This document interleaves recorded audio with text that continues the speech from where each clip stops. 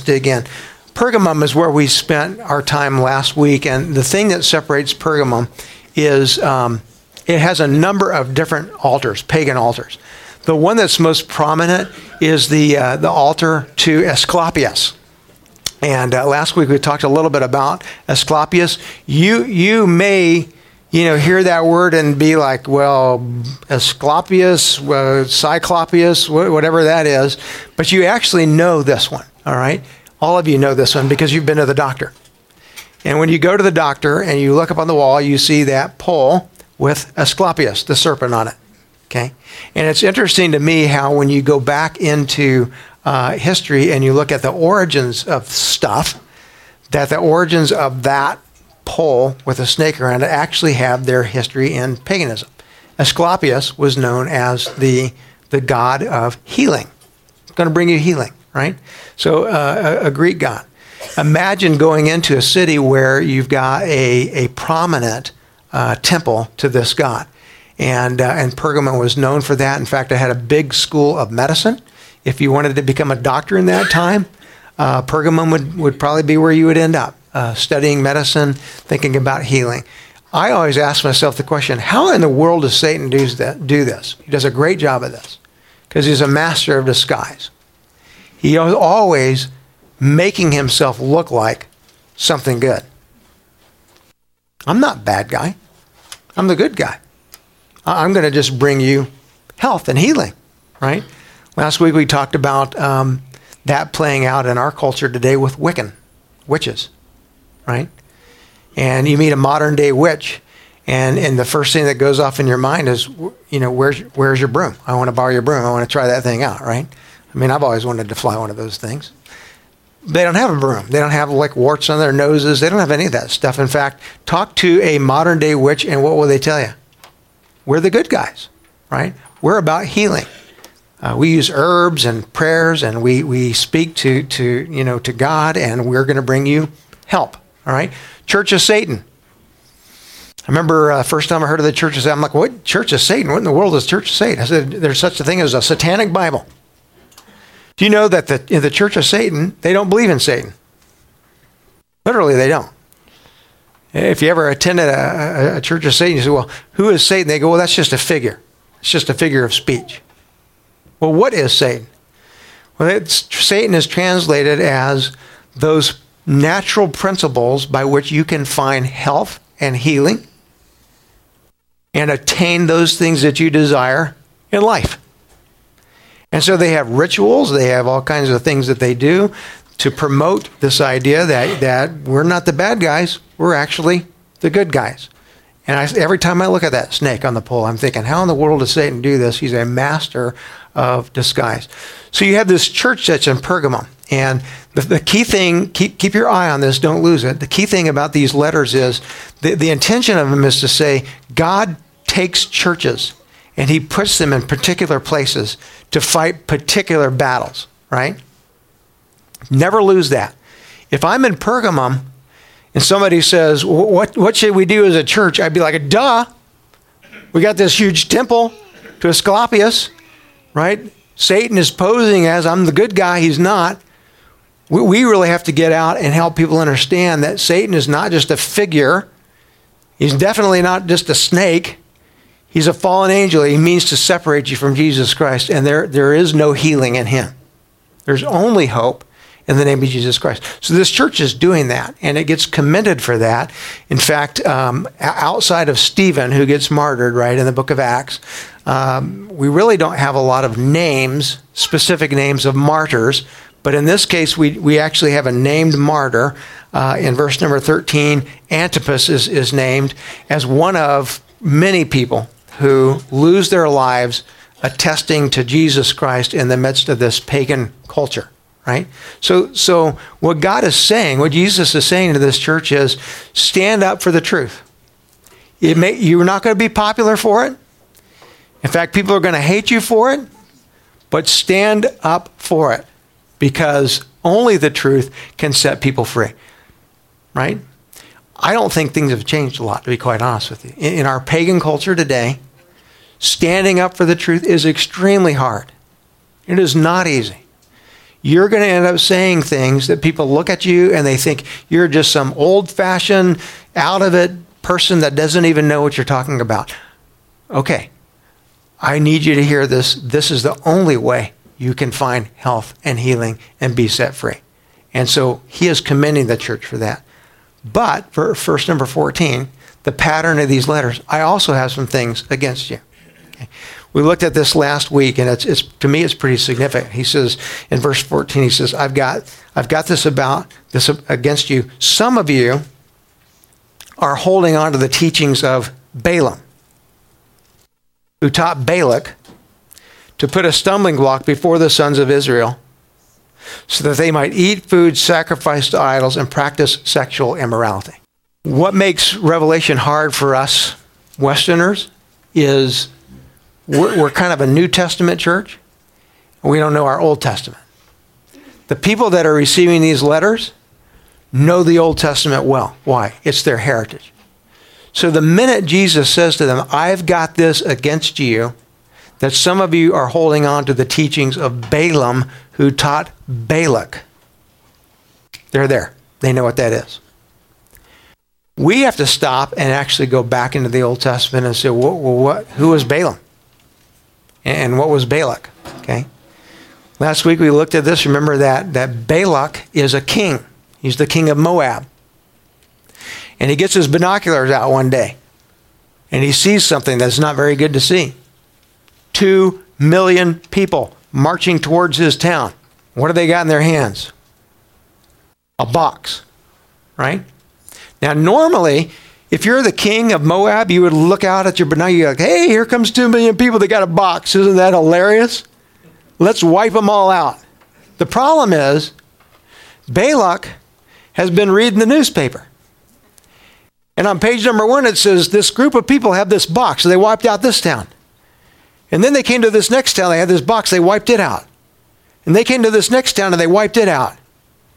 And they don't have any weapons. They have no military training. They don't have horses and chariots and spears. They don't have any of that. They just got this box. But I'm telling you, when they get to your town, they're going to wipe you out. Right? And so he's like, this is a bad deal. They're coming our way. We got to do something about it. So he gets on the internet. He looks up, 1-800 make a curse, and Balak's name, pops up. He says, get a hold of Balaam right now, man. He sends him an email. He calls him. Get over here fast. We got to get a curse on these people. Why? Because he realizes, this is interesting to me, that this evil guy realizes that what he's up against is not of flesh and blood, it's spiritual. Isn't that interesting? That evil sometimes recognizes that before the people of God do. He does. He gets it. He's like, you know what? We cannot stop the people with the box. They're going to wipe us out. We need help, and it's not going to come. We don't call the chariot people. Don't call the missile people or the machine gun people. Call the curse people, because we need some spiritual stuff here. Some kind of hocus pocus to get these people to stop. So Balaam comes. Who is Balaam? Well, in the Old Testament, he's kind of this strange character. We don't know a great deal about his origins. We don't know a whole lot about him, but we know this, that when you read his story, on one hand, he actually appears to be a follower of Yahweh, of God. He has that appearance. He would say that of himself. Do you follow God? Yes, I follow God. Okay. So what's this deal with the curses? How are you doing the curses? That's critical. Here's a guy who can, on one hand, say, yep, I'm of God, but it's okay to use this curse, definition. It's okay for me to call upon the spiritual world to do good things. Ooh, it almost sounds like a Wiccan person. It almost sounds like he could fit into our culture today. It's okay for me to call upon the divine as long as I'm doing something good. But yes, I'm a follower of God. Who is he? He's a split guy. He's a guy who says, yes, I can be this, but I can also do this. That sounds like trouble to me. Now, what does he end up doing? Does he end up putting a curse upon Israel? No, he cannot put a curse upon Israel. Why? Because God, Yahweh, tells him he can't do it. So instead what he does, he says, all right, I can't get the curse thing done. Here's what I'm going to do. I'm going to teach you, Israel, or excuse me, you, Moab, how to take Israel down. Here's the key. Women. That'll do it. Your greatest weapon is women. Get your most beautiful women, have them infiltrate the Israelite camp, and invite them into your camp. Have your women, bring them in. Who are the men? The men are the men who are the men are the leaders of the tribes, right? They're the men who are called to uphold the covenant. Notice that Satan always attacks the man first. Always attacks the man first. Why? Because of the position God put him in. You are to maintain the covenant. So Satan attacks the man. Get the women, get them to infiltrate the camp, invite them to come into your camp. And when they come into your camp, invite them to practice worship. Well, what did Moabite worship look like? Well, it was Baal worship. Baal is a old god, right, who takes on multiple manifestations depending upon the region that you're in. Okay. But the most prominent manifestation of Baal, what is always true, is he is looked upon as the god of fertility. And so you'd have two things happen. You would have massive food events, orgies, where you would take food that was sacrificed to idols, right? Typically you would have Baal idol, that would be the male. Asherah would be the female. And so that you're sacrificing this food to them. You're saying, would you cause this food to in essence, cause us to be a fertile nation? It's about economy, right? We want to be rich. We want to be fertile. So they would sacrifice food, then they would eat it. And they would believe that when you ate the food sacrificed to the idol, that it was actually causing you to become more fertile. And certainly the nation itself. So it had a spiritual connotation. The second thing they would do is they would practice intercourse. Okay? And it was believed that the gods actually promoted that, and that would allow for fertility to take hold of the camp. So what were the Israelite men doing? They were going in and they were eating this food and they were having intercourse with the women. And as a result of that, they were going back to their camps and kind of listen to me. I want you to get this. They're saying, it's okay for me to say, I follow God. I'm a Yahweh guy. But I did this over here, and I think it's okay because it was spiritual. You can't serve two masters. And so for the church in Pergamum, what's happening is they're being divided inside of themselves because they have people inside of that camp who are holding to the teachings of Balaam, who are saying it's okay for us to say, yes, we follow God, but to actually practice sexual immorality. It's okay for us to do that. And so what God is saying, Jesus is saying to them is, you cannot have it two ways. I have this against you. Okay. Now I'm gonna take a risk this morning. I'm gonna put something on the table that I think is appropriate to put on the table, even though some of you may judge me for it. And I know that. I understand that. My intention in putting this on the table is not to judge anyone or to cause you to do anything other than just think about this. But I think we've all been up against this before. I'm a Christian. I follow Jesus Christ with my life. I want to live with this person outside of marriage. Did you just catch that? Is that pretty popular in our culture today? Let me ask you this. Is it very popular for someone like me to say, you can't really say, I'm going to follow Jesus, all his words, Follow the word, but I'm going to do this. That doesn't work. That's outside of God's will. Is it popular for me to say that? No. Do most people look at me and say, you're just some old-fashioned guy who's holding on to some kind of thing that doesn't make any sense in our world today? Of course. Okay. When we talk about homosexuality, and trust me when I tell you this, I know I have people in my family line that are homosexuals. I'm not homophobic. I love many of them. But someone comes to me and they say, I follow Jesus. His words are important to me. But I'm going to practice this. And I say to them, you can't do that. That's Balaam. That's you can't serve two masters. Am I popular for saying that? Not really. People don't say thumbs up to that. That's good. But that's who this church was. This church was called to be the voice of Jesus Christ, clear and simple. God has a word for you. His word is not meant to crush you or to cause you to just kind of, take all the fun out of life. His word is meant to do what? To set you free, to give you life, right?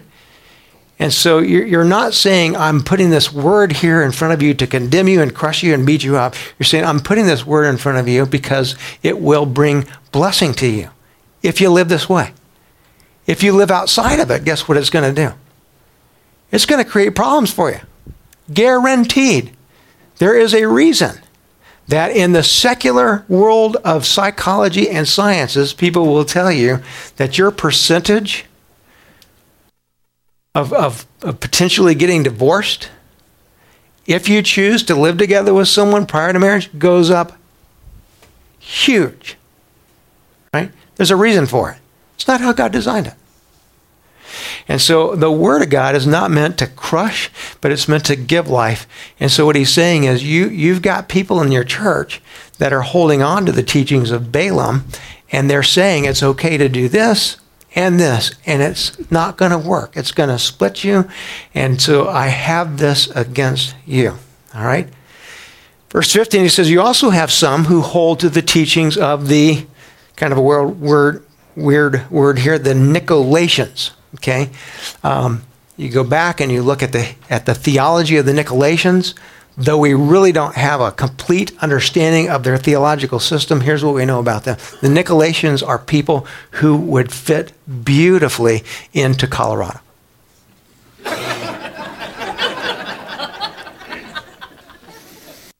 Yep, they would sell it. It's medicinal. It's good for you, right?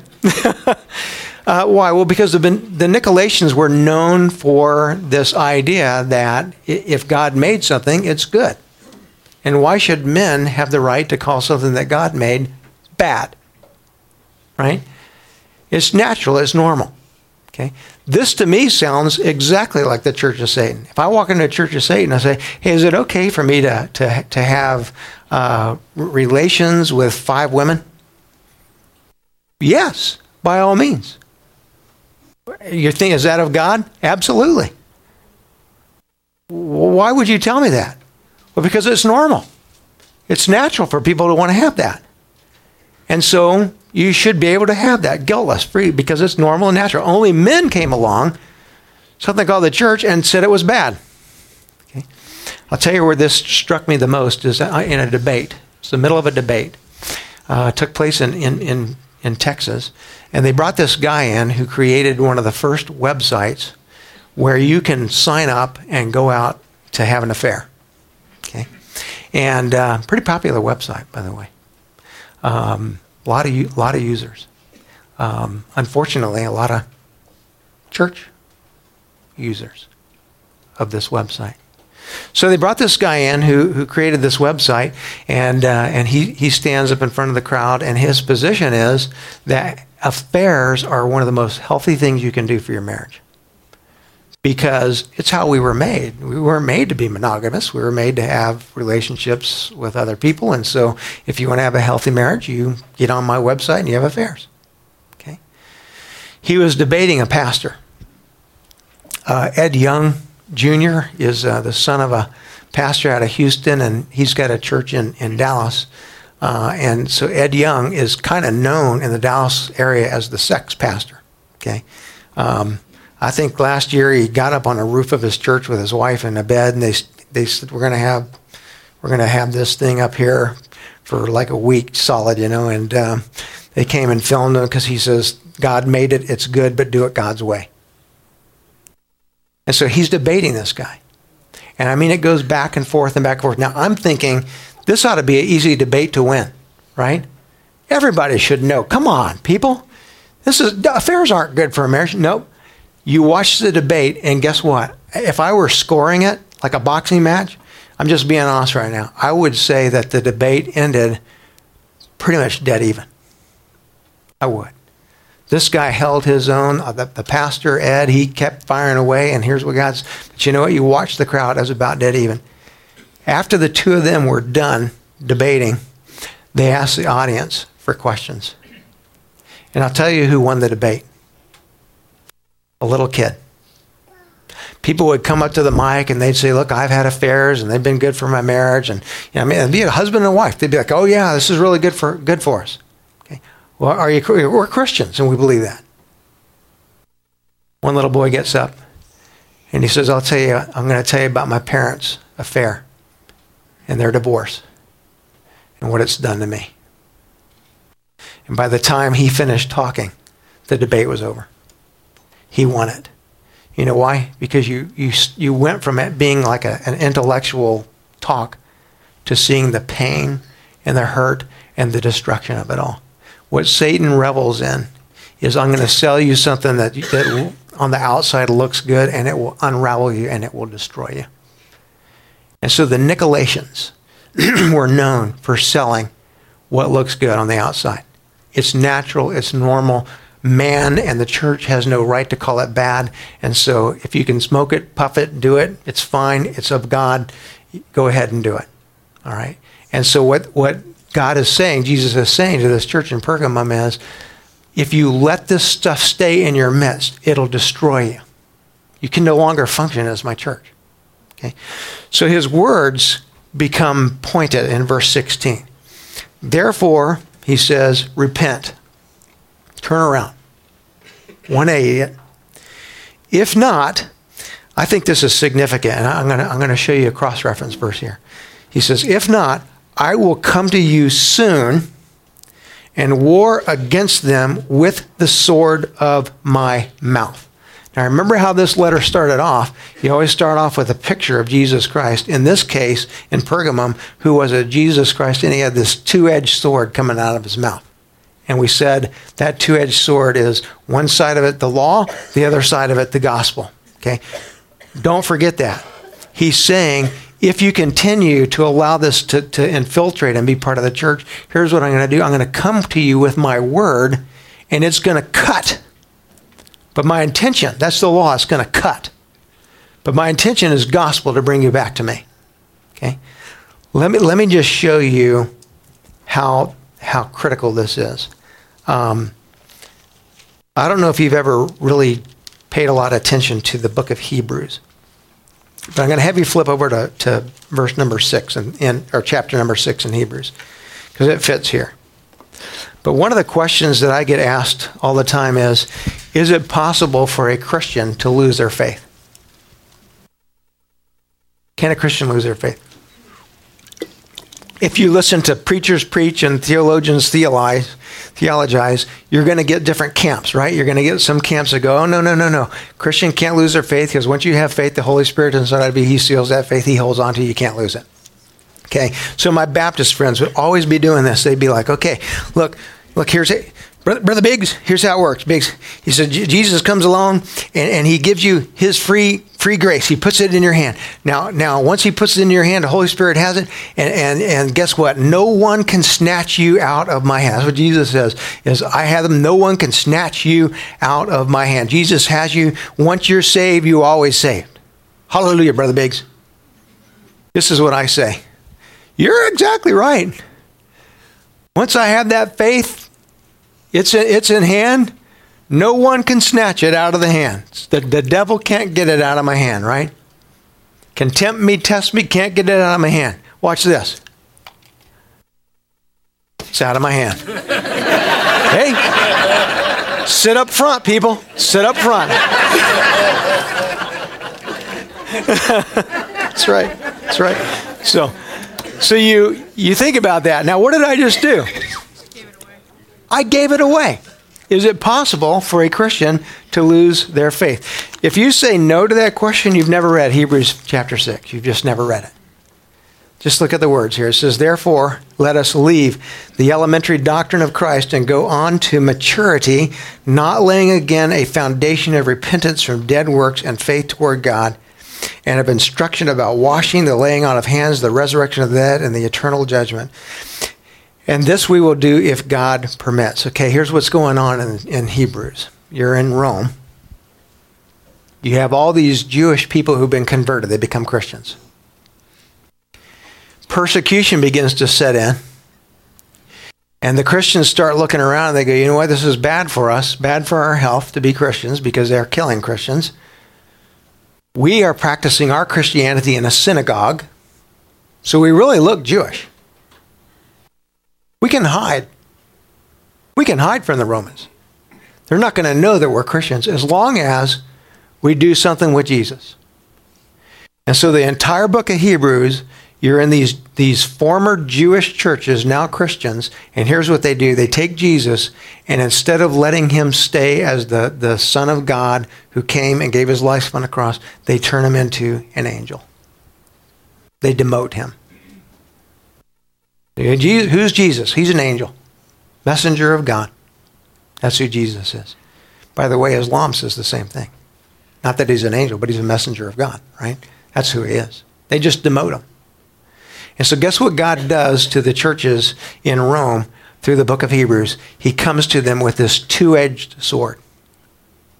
His intention is to speak the absolute truth to them in a way that they either hear it or they will lose their faith. Now, these are people who've been converted. They're Christians. But watch what he says to them. Verse 4. I think these are some really, really important words in the Bible. Verse 4 says, for it is impossible in the case of those who have once been enlightened, who have tasted the heavenly gift and have shared in the Holy Spirit and have tasted the goodness of the Word of God and the powers of the age to come. Now just stop there and ask yourself the question, who are we talking about right there? Converted people. These are people who, what? They've been enlightened, tasted the heavenly gift, shared in the Holy Spirit. They have tasted the goodness of the Word of God and the powers of the age to come. Okay? How do we know they're converted? Because you can't taste the goodness of the Word of God or even affirm the coming of the age apart from the Holy Spirit converting you. It's the only way you'll know it. Okay? So he says it's impossible. Verse number 6. And then have fallen away,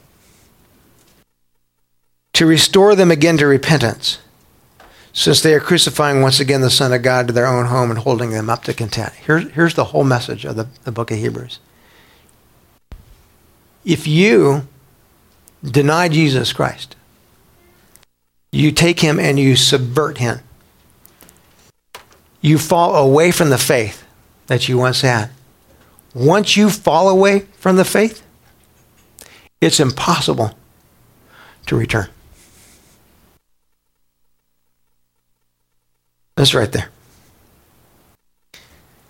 To restore them again to repentance is impossible. There's one unforgivable sin in the Bible. What is it? It's the rejection of the Holy Spirit. That's what he's talking about. If I say I'm a Christian, I'm going to follow Jesus Christ, have the Holy Spirit inside of me, and I continue to live in a way that is outside of the will and word of God, what starts to happen, I get harder and harder and harder and harder. And there can come a point in time where I fall away. I reject the Spirit of God. I'm not going to listen to you, God. I'm not going to repent. I'm not going to turn back. Here's what it says. If you get there, we can't restore you. It's the only unforgivable sin in the Bible. Is that scary to you? Let me tell you why it's probably scary to you. It's scary to me.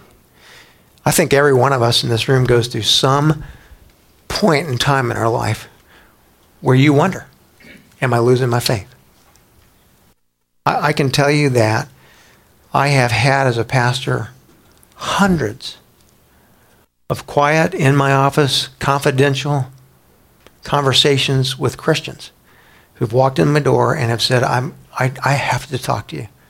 I think I'm losing my faith. Typically, when that person walks in the door, what I'm able to say to them is, it's a beautiful thing that you walk in here and tell me you think that you're losing your faith, because that is a very clear sign that guess what? The Holy Spirit's working his butt off in your life. He's holding on to you. We'll have conversations, but I have to say to that person, is it possible for you to lose your faith? Yes, it is. But no one can take it from you. You'll have to give it away. When Jesus Christ says to this church in Pergamum, I will make war with them with the sword of my mouth. Right? What he's saying, he's not saying I'm going to come just kill them all. He's saying I'm going to bring a very hard word to bear upon you if you don't repent.